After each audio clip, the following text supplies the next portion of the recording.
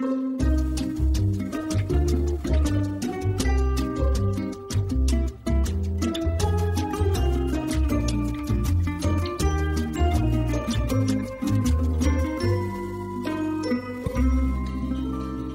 everyone. Welcome to another episode of Better in Bed, the podcast where we talk about sex and inspire you to get better at it. I'm Sarah, and I'm a certified sexologist and coach, and I help people like you overcome shame, explore your sexuality, and communicate more meaningfully about sex. Today, we have another Sex FAQs episode where I take all the questions around a certain theme that members of my community have sent in, and I answered them with a guest who is an expert in this area. So if you have a question for me that you want answered, make sure you join my email community by going onto my website, sarahsense.com, and signing up. You'll receive tips and resources that I don't share anywhere else except on email. And you'll also get a chance to drop me a line with questions that could make it on the show. Because even if I can't get around to answering every single question myself, these Sex FAQ episodes are my way of getting you the support you need. So I'm always here looking out for you, okay? And this way, your questions and stories get to help others as well. So my guest for today is Dr. Kristen Zeising. Kristen is a clinical psychologist and a certified sex therapist practicing in Hong Kong. Her goal is to compassionately support and empower adults to live an authentic and meaningful life that reflects their individual sexual and relationship needs and values. You heard her previously on Better in Bed on episode 43, talking about how sexual desire works and the factors that impact sexual desire. That's a really great episode to listen together with this one, so do check it out. And today, Kristen is going to answer your questions around sexual desire, and I'll help too. But before we start, I wanted to talk about the differences between sex therapy, which is what Kristen does, and sex coaching, which is what I do. Because I think the terminology can be a little confusing for people, especially in places like Hong Kong where the field isn't very well understood or well developed. So what are the differences between working with a sex therapist and working with a sex coach? Well, thanks for having me again. Yes, thanks for being back, by the way. Be here. Well, what I definitely have more experience with is to talk about what being a sex therapist is, and maybe you could fill in a little bit more of the coaching. Of course. So first of all, that term itself is actually not regulated, so anybody can call themselves a sex therapist. But I'm actually certified with an organization called AASECT, which is the American Association of Sexuality Educators, Counselors, and Therapists. So with that, I got pretty extensive training in human sexuality. I spent about 2.5 years doing the training. So we had like 90 hours of academic coursework and different areas related to human sexuality, like physiology, orientation, sexual expression, cultural considerations, a whole bunch. I got 60 hours of training also in just psychosexual disorders, so to treat those specifically. And there's 300 hours of clinical treatment of patients and supervision. So it's pretty extensive. So I would say if anybody is looking for a sex therapist, it's good to make sure they are certified so that you know that they know what they're talking about. Also, I'm a licensed mental health professional, in which you need to then be a sex therapist. So as a sex therapist, probably a difference is that I also treat things like anxiety, depression, other relationship issues, you name it. I've worked for 20 years in the field as a psychologist, and then got into sex therapy in about 9 years ago. So why did you actually decide to get into sex therapy since you were trained as a psychologist? Yeah. That was the thing. I was doing my work. I'd worked with the whole breadth of populations and ages and narrowed it down to just adults and became like half individuals, half couples. And I just found that I wanted to expand into a niche. And I found that this was a niche that a lot of people weren't talking about. It's interesting. When I put it on my website, I would focus on this. People would say, oh gosh, my therapist wouldn't talk about sex. Or they said they don't know what to talk about with sex. Go to somebody who knows. So I felt like it was a good niche to get more into, get more experience with. It also had a great human sexuality professor in grad school, and she just made it so fun to talk about too. And I've always been open about talking about sex my whole life, so I just thought there was a need. I felt comfortable with. It would be a nice new pathway with my business. And it has been wonderful because so many people need this avenue, right? So many people come in and say, I had nowhere else to go. I didn't know where to go. Yeah. You didn't even know people like you existed, right? That work with specifically and have training specifically with sex. Yeah. So it's been really a blessing to get into. I can talk about, people can come in. We start off with looking at maybe just some tips, tools, techniques, education. But if they need more intensive psychotherapy, I can provide that as well. Yeah, yeah. I think with sex coaching, I would say there is some overlap in terms of course, as a coach, I also aim to provide education for people, which is sorely lacking. We also obviously both provide safe spaces to talk about sex because people need that. And I think the way that I approach sex coaching is it's more problem solving and skills based, I would say. So often the way that I would work with someone is more on a short term basis. And we would focus more on a client's goals where we work in the present and then move them forward towards whatever the end goal with. And I think that's different in a sex therapy setting because I think often you're delving into clients' past and what conditioning they had or how they've actually come up with this pattern of behavior and helping them gain insight into themselves in that way. And I would see that as a key difference in the way we work as well. Sex coach isn't a mental health professional, so I would say that as an analogy, sometimes the way I like to describe it to people is like seeing a sex therapist is like going to a doctor because they're a mental health professional. And maybe seeing a sex coach is maybe someone who would be like seeing a PT or someone who's a coach who would help you, whatever your goal is, lose weight or gain more muscle mass or whatever. And that's usually an analogy I think can be helpful for people. But we do as well cross-refer to each other. A lot of my training in sex coaching was learning the situations where you would cross-refer to like a sex therapist. So with clients or with people who have like mental health conditions or trauma or high conflict relationship, anywhere where I feel like they would really benefit from psychotherapy, where they're looking to really deeply understand and unpack the reasons why they behave a certain way, why they have recurring patterns, things like that, I would refer out as well. Yeah. And a lot of those maybe deeper things, depression or anxiety, can impact our sex life, right? So I'd work with both of those in concert. It's like, okay, how do we treat the depression while also recognizing its impact to your sex life along with your relationship? So they're also multi-layered and all impacting each other. And before we go any further, a quick shout out to our sponsor that's made this episode possible today.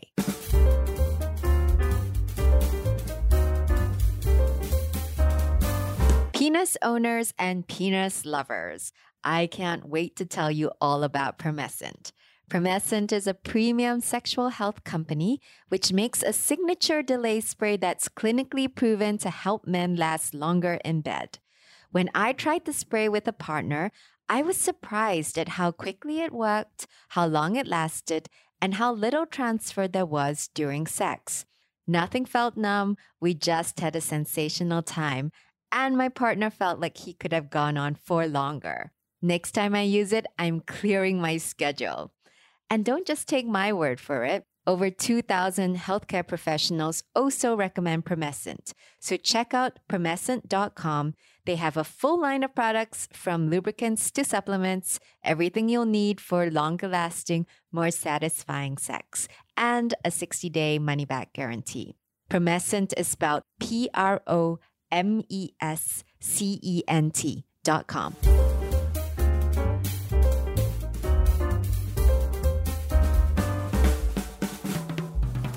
All right, then. So shall we get into questions? Yes. Okay, perfect. So I'm just going to read the question and we will then both take a stab at answering them and hopefully helping the people who are listening. So first one is, I've been with my husband over 3 years and we've always had issues in bed, but we ignored them because we were great friends and enjoyed everything else about each other. The first time we had sex, it was over in seconds, and it hasn't improved much since then. Now I just feel nothing towards him sexually. What should I do? Yeah, in reading this over, I was thinking about how a couple of things that come up when thinking about this.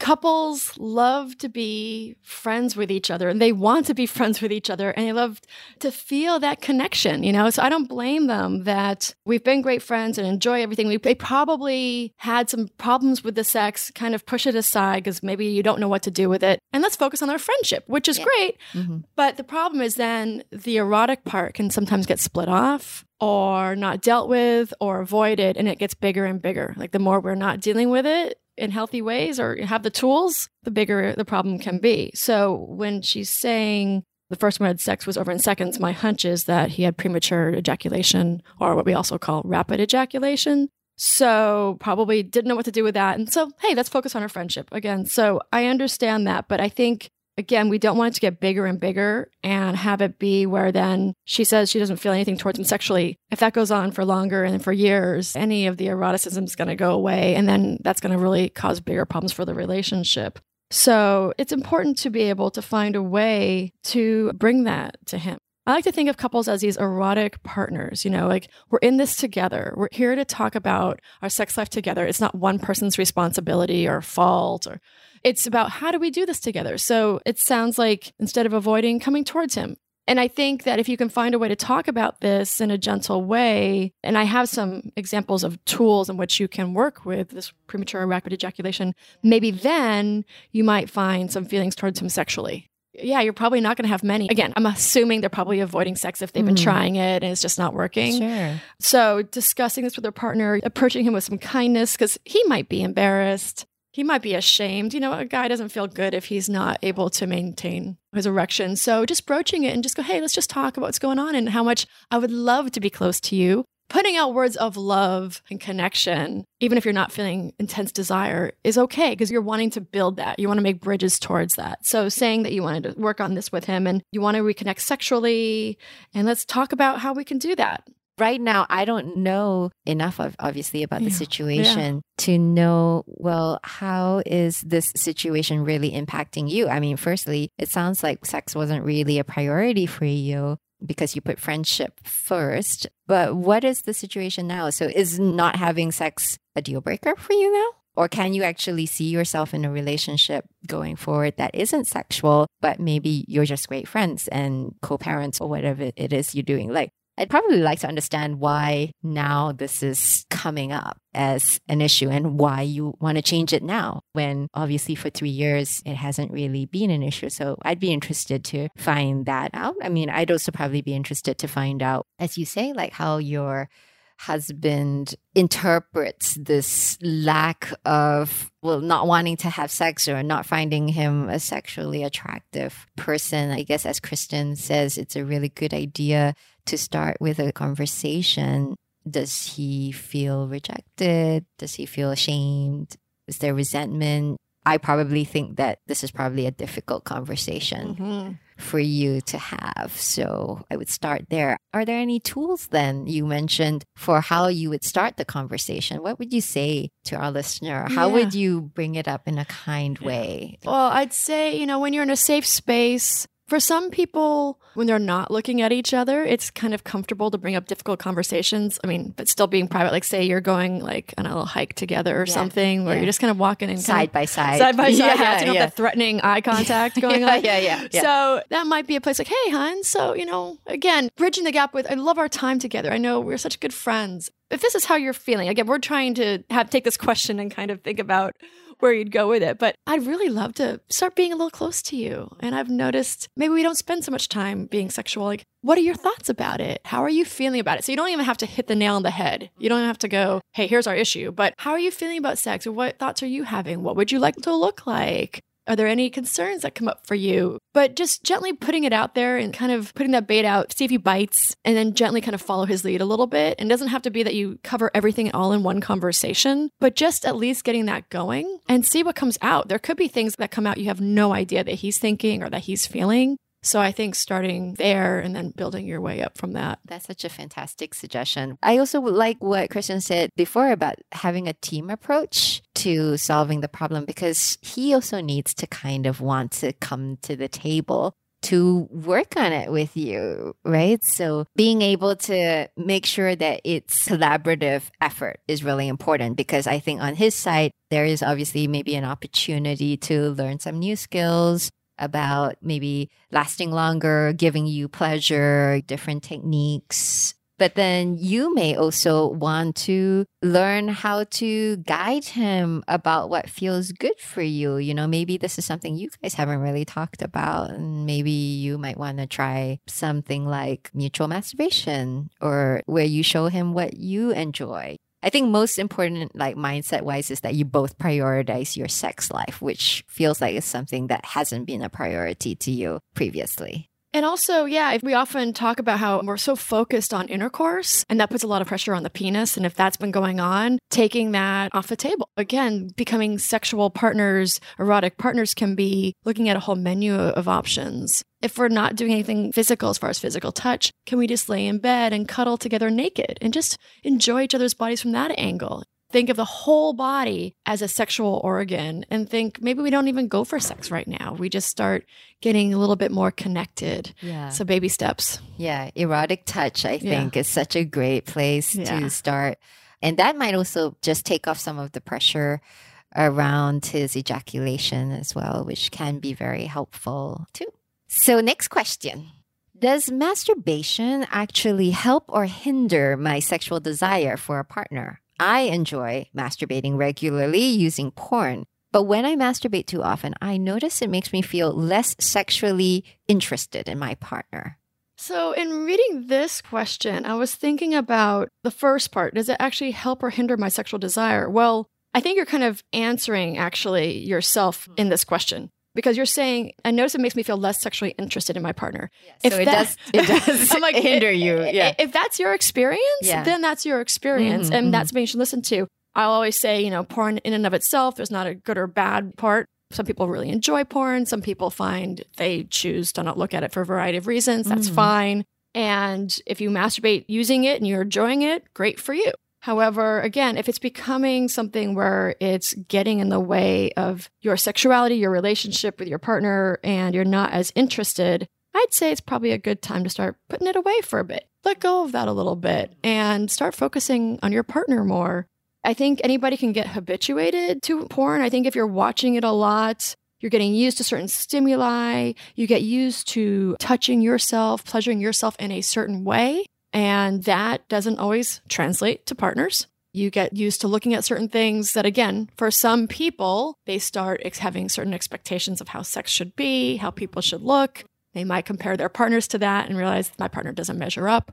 I also know if this is a person with a penis, that if you're masturbating to porn and say, for example, you're not using lubrication, you're dry hand, you're masturbating maybe harshly, quickly with your hand, like that doesn't translate if you're with a female with a vagina very well. So there's some ways in which it can hinder just the performance and the desire for some people. So again, I just think tuning into what you're saying, if it's making you feel less sexually interested in your partner, put it aside. And also think about bringing your partner more into your fantasies. Start incorporating your partner more into your sexual play. For example, if you're wanting to masturbate, like Sarah mentioned, doing mutual masturbation, or if you want to masturbate and use some kind of imagery, can you bring your partner's pictures in, some videos of your partner, some sexy movies you've made with your partner into your own experience so that you're bringing that into your mind? Yeah. I think that's such a great idea. What about this idea? Because I think porn is so controversial, right? As we say, and I'm with you in terms of I'm not anti-porn either.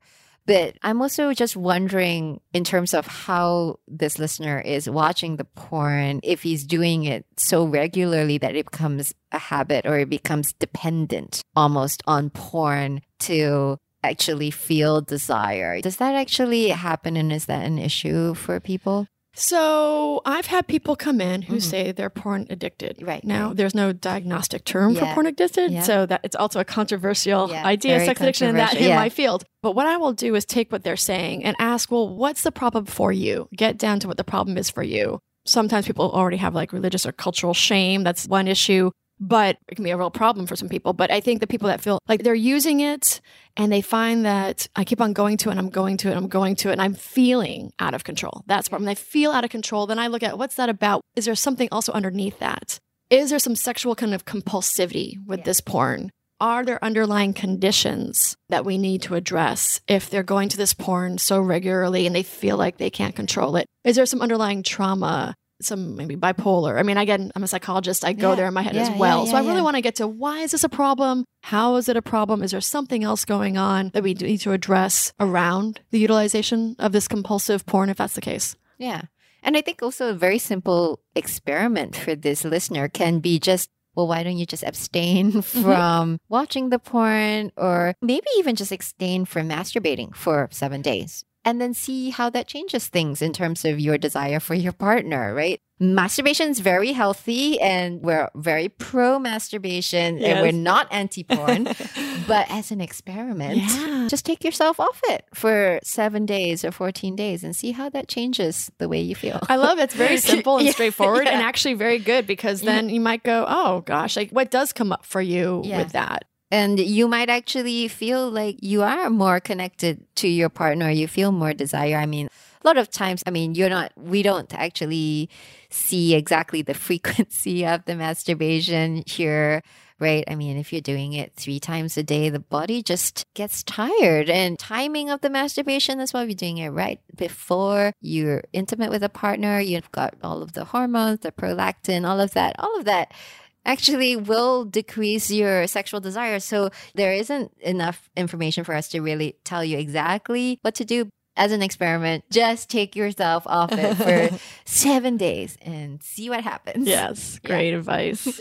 Okay, next question. My girlfriend has started taking antidepressants, and now she rarely is in the mood for sex and seldom comes when we do have sex. I know it's due to the drugs, but it's beginning to take a toll on my confidence and libido, and I really only enjoy sex when I know my girlfriend is enjoying it too. What can I do?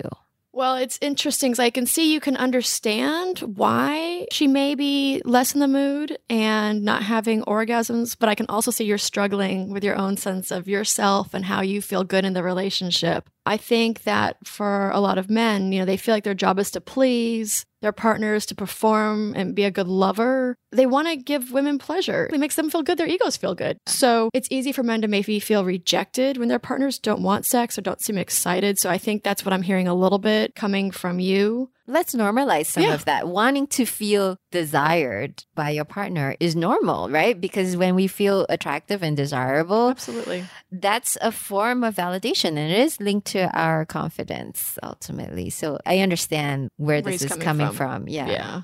And I'm just also, the fact that's where you go with it, I completely get it. But again, you're also saying, hey, I realize she's on antidepressants and maybe not in the mood. So I see you're trying to balance both. I guess I would also be curious about if you were to actually ask your girlfriend, is she enjoying the sex? Does she like the frequency? Does she mind that she doesn't have an orgasm? She might say, yep, you know what? Don't have a huge drive. It's more challenging to orgasm with the antidepressants. I'm fine with the amount that we have. So I'd be curious what she says. Because people have sex for so many reasons, right? It's not always for the orgasm. Exactly. Sometimes people struggle to understand that, but we have sex for connection, right? We have sex for intimacy, even like body touch. Really important. And that can all be very enjoyable, even if the orgasm isn't there. So it's a good question. And I think there's sometimes that performance-based idea about sex, like we've talked about in previous episodes, have like desire and then arousal and an orgasm, and it should go a certain path when, like you're saying, it could just be that she's happy to be close to you. But also you could ask her, is there anything that she would like? Anything else that could help her get in the mood? Not from a pressure place, but just, hey, I'm opening up that conversation and see what else you guys could talk about that might feel good for both of you around sex. But antidepressants are known for many people to dampen desire and dampen orgasm. And so I was also thinking from her end, she doesn't want to have to feel like pressure to have to be somewhere she's not. So I think, again, with the erotic team approach and talking about this together from an open space, non-judgmental space, but just talking about, hey, what are your needs? What are my needs? How are we feeling about this? What if she were to come back and say, hey, honey, you know what? What you do is great and the sex I have is great and don't put pressure on yourself. Would that help you feel better? Or she could come back with, yeah, actually, let's shift some things. Now that I'm in this space, maybe I need a few different extrasensory things to feel better, or maybe I just like cuddling with you, whatever it is. But I think really having a conversation around it so that you can put any myths, any mind reading to bed and get the facts about what you're both needing. It might also be a good idea for you to ask your girlfriend if she could see her doctor and talk to him about the lack of sexual desire as a side effect. Because I think that these days, there are many things that you can do in terms of like medication protocols that might help. That could be like lowering the dose or changing even the timing of the dose, for example, like maybe having the dose in the morning and then you being sexual in the evening can sometimes help. Or it could even be a different medication altogether. But I'm not sure if your girlfriend has actually talked to a doctor about this. So it might be worth bringing up as well. All right, next question. I'm never in the mood, and it's causing some relationship issues. It started 5 years ago when I had a baby and postnatal depression. And these days, I'm in a much better place, but my libido never returned. I want to have more desire. I want us to have more sex.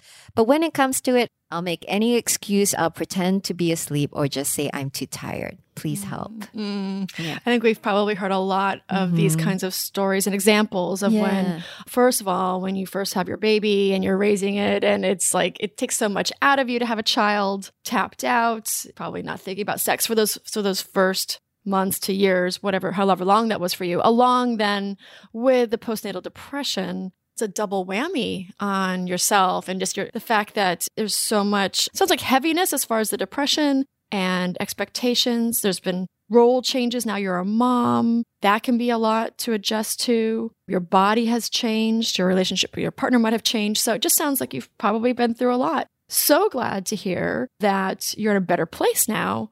But that's the thing. Just because we're in a better place, wonderful. But our libido just doesn't always follow suit. And sometimes after having a baby, it can just be changed for many years. And raising children takes so much of that energy as it is. Yeah, that's a big one. Lack of privacy, fatigue, feeling at home with your body image, feeling touched out. These are all very common experiences for moms. So I think really being gentle with yourself. Also, when there's a long dry spell, there's an inherent awkwardness. When you've had a dry spell, to try to get back onto it, it can feel kind of strange. And so I think this is where you can start, again, thinking about how you bridge some gaps from where you are to being sexual with your partner. Like go slow and start talking to your partner about, hey, I know, we haven't had much of a sex life, but if I'm assuming you're writing in because you don't want to have to pretend you're asleep and saying that you're just too tired. You want to find a way through this and to feel some desire again, but maybe you just don't know how. So this is where I do some of the classic examples of, first of all, getting in touch with yourself. Can you invite yourself to feel desire? Be curious about yourself. Can you remember like times when you had desire, when you had good sex? Can you kind of visualize that in your mind and kind of tap into what that was like for you? Do you do any sort of like sexual, like self-pleasuring? Are you in touch with your body at all? Have you put that aside? Because that could be a good place to start too, of just reinvigorating the eroticism within yourself to then be able to think about bringing it to your partner. We actually talked in our last episode that we did together, which is like episode 43 on sexual desire, about practices like mindfulness, right? That actually may be helpful with getting in touch with your sexual desire. But I think movement as well. We talked about sensual practices, right? Whether it's some kind of dance or massage or something. I think carving out actually space for me time and self-pleasure. I think for a mom, moms always forget that, moms always put everyone else first and then them last. And maybe that's important as well. And we're actually culturally conditioned to do that. It's like moms feel often, I hear, selfish if I take care of my needs. But I think shifting that attitude to it's kind of like putting the oxygen mask on yourself first in a plane. Really, the more you nurture yourself along with the sexual component, the more you're there for other people and your children. So learning to tune in and pay attention to your own needs,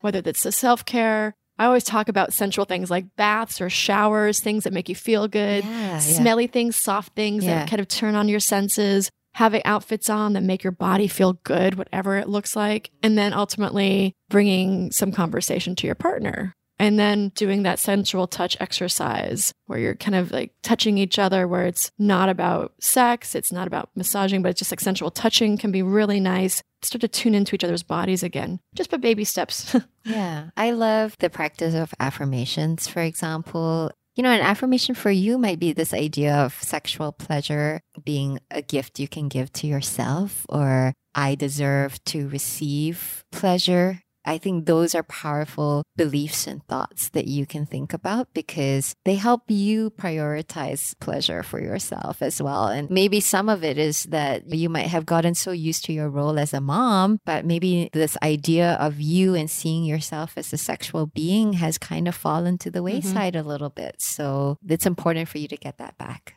Next question. My wife and I have been trying unsuccessfully to conceive for over 2 years. And over time, I found my interest in sex declining because it feels so mechanical. Now, when we do it, occasionally I struggle to perform. What can we do? That's such a tough place when folks, I see that a lot in my office where they come in and they've been trying to have a baby and they're trying so hard and they just think, I can try.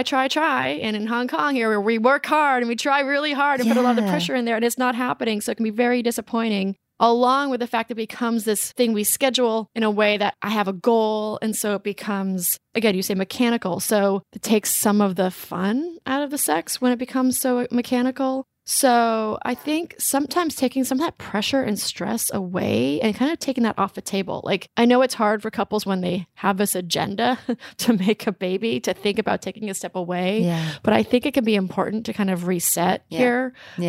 Just so much pressure that impacts your body. And then when you mentioned I struggle to perform, I'm assuming you're having some erectile or difficulties potentially. And so pressure on the penis again does not make it want to feel erect and hard. It often goes the opposite direction. So you really got to recalibrate this whole situation. I've got to say that I've had friends who have tried to conceive, and you said 2 years, and that's, quite a long time, I guess. It's not a sexy experience, the thermometers, the sex on the schedule, I think like the anxiety sometimes that, I've missed the window and now it's only going to be like next month before we can try again. This kind of like do and die mentality where we've missed it now. And then there's so much pressure. And then of course, like the frustration, of course, when you're not successful, right? I say successful in like in quotation marks, but of course, when it doesn't result in baby, then there's a lot of frustration as well. So I really feel for this listener. But yeah, I think also I would agree with the suggestion Kristen made, taking a break from baby making and just making the goal of sex just fun. It's supposed to be pleasurable. Remember that? Like it's supposed to be about connecting to your partner and having some level of pressure, whatever that looks like. I hope I just said pleasure, not pressure. And so instead of this goal-oriented sex, go, you know what? And taking it off the table doesn't mean like we don't care about having a child and we have to not care. But I think being able to get maybe more into the sensual touching again and looking at your partner as a whole being and touching their bodies in a way of caressing, loving, touching, enjoying, maybe having some fun and humor too. That often goes out the window for so many people. It is so serious, isn't it? Yeah. It's like, hey, let's have a little bit of silliness and spanking and fun and just bring that kind of energy back into the relationship. I think definitely changing things up in terms of how you are having sex will help it to feel less mechanical. So spicing things up, whether it is experimenting with sex toys or sex positions, even new places to do it in your home or even at a hotel, book a staycation, those are things that will help it feel less mechanical. Focusing on quality, maybe not so much on quantity. There's a lot of focus on quantity, I feel, when trying to get pregnant. But I think quality and quantity is also important. And sometimes that gets lost as well. And I think if you can, as much as possible, try to bring your stress levels down even before sex. So if you can do some breathing together or even taking a walk outside, just clear your air before getting down to the sex, or doing a massage for each other. These are things which are just general stress relief type of techniques that could also be helpful in this situation. Absolutely. All right. So thanks so much, Kristen, for joining me today on this episode. I hope we provided support and reassurance for all the people who sent in their questions. Christian, can you just remind our listeners again where they can find you or find out more about you? Absolutely. My own website is drzeising.com, spelled DRZEISING.com. Go. Listeners, if you have a question or feedback for the show, you can find me at Hello Sarah Sense at Instagram or drop me a line at sarahsense.com. And if you enjoyed this podcast and want to support the work that I do to normalize the conversations we have around sex, please subscribe, share, write a review, or buy me a coffee. In fact, I will love it if you did all of those things. And thanks for listening. I will see you on the next episode of Better in Bed.